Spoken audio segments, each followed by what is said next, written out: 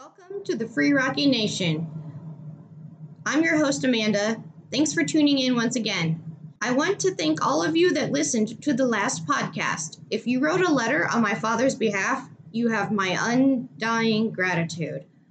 If our efforts to get our loved ones released due to COVID-19 should fail, we can look at other programs such as Good Time.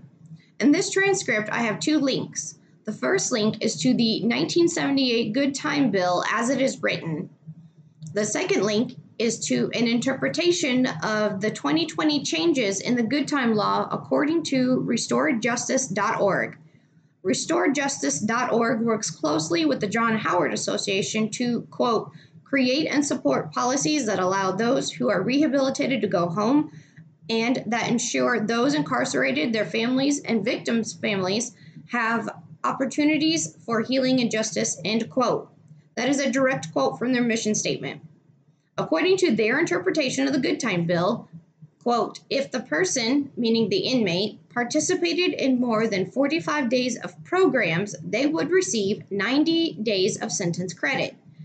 If the person completed less than 45 days or cannot prove they completed more than 45 days, they would receive 45 days of sentence credit. This language applies to those who are currently incarcerated for an offense committed prior to June 19, 1998. In 1998, the Good Time law was suspended. It is currently under review. If you would like more information on what types of convictions are eligible for Good Time, click on this link in the transcript. Illinois Department of Corrections determines which programs can award an inmate with Good Time. Quote, programming listed in paragraph 4 of 730 ILCS 5/3-6-3 includes full-time substance abuse programs, correctional industry assignments, educational programs, behavior modification programs, life skills courses, or re-entry planning should count for sentence credit. Obtaining college and advanced degrees should also count, end quote. Correctional industry assignments are jobs within the prison, if you didn't know what that meant. If you continue reading, you will see that the bill contains criteria for ineligibility as well. I want to highlight the sex offender portion. Quote, people convicted of sex offenses defined by the Sex Offender Registration Act could only receive sentencing credits if they've completed or are participating in sex offender treatment approved by the Sex Offender Management Board, end quote. My father received a 45-year sentence and a 20-year sentence. He has currently served 27 years. 2021 is his 28th year. His release date as of now is March 1st, 2029. Based on his original sentence, he was sentenced to serve a total of 36 years. His 27 years constitute a percentage of 75% time served. He is eligible for Good Time. Since moving to Illinois River Correctional Center in February of 2020, he has tried to obtain a job in industry. I have written a letter of recommendation to Warden Hinthorn highlighting my dad's skill sets.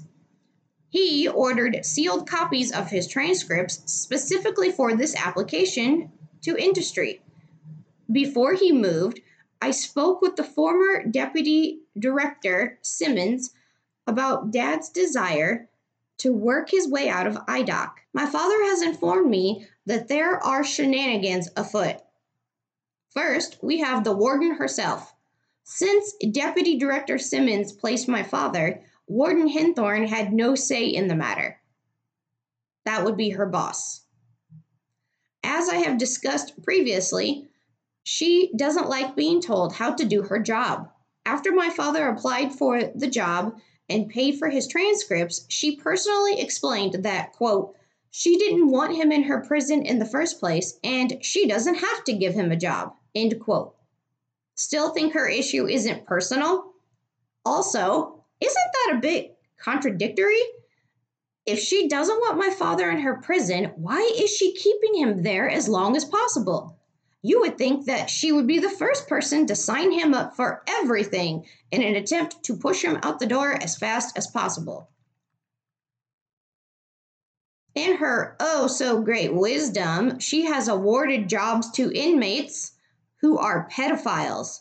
Yes, folks, people who are ineligible for good time are working in the good time programs. People who are eligible are not able to work in those programs. The number of jobs in the prison and spots in educational classes are limited. Not only does she illegally award jobs to pedophiles, she houses them with the general population. General population will usually rid itself of pedophiles. They cannot do that at Illinois River, though. Warden Hinthorn tells the guards to protect the pedophiles and uses them as jailhouse snitches. If you think this is bizarre, just hang on.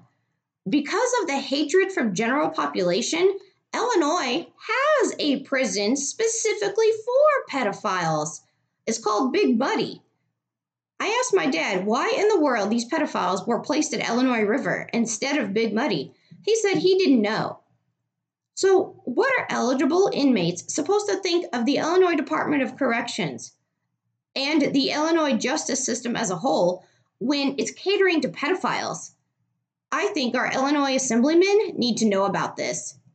Check in with us weekly for updates on this story and others. Listen to This Free Rocky Nation on Spotify, iTunes, and Pandora. Like us on Facebook at Larry Rocky Harris 1959. Email us with your questions. Email address freerocky@freerockynation.org. Buy my dad's books on Amazon. You'll find titles such as Never Ending Nightmare, 100 Filthy and Raunchy Jailhouse Jokes, 100 More Filthy and Raunchy Jailhouse Jokes, The Prisoner's Guide to Filing a Winning Grievance. Don't forget to visit our blog at freelarryrockyharrisx2.com. Connect with your loved ones. Find out if they're eligible for good time. And if they're not getting it, make sure your assemblymen know about it.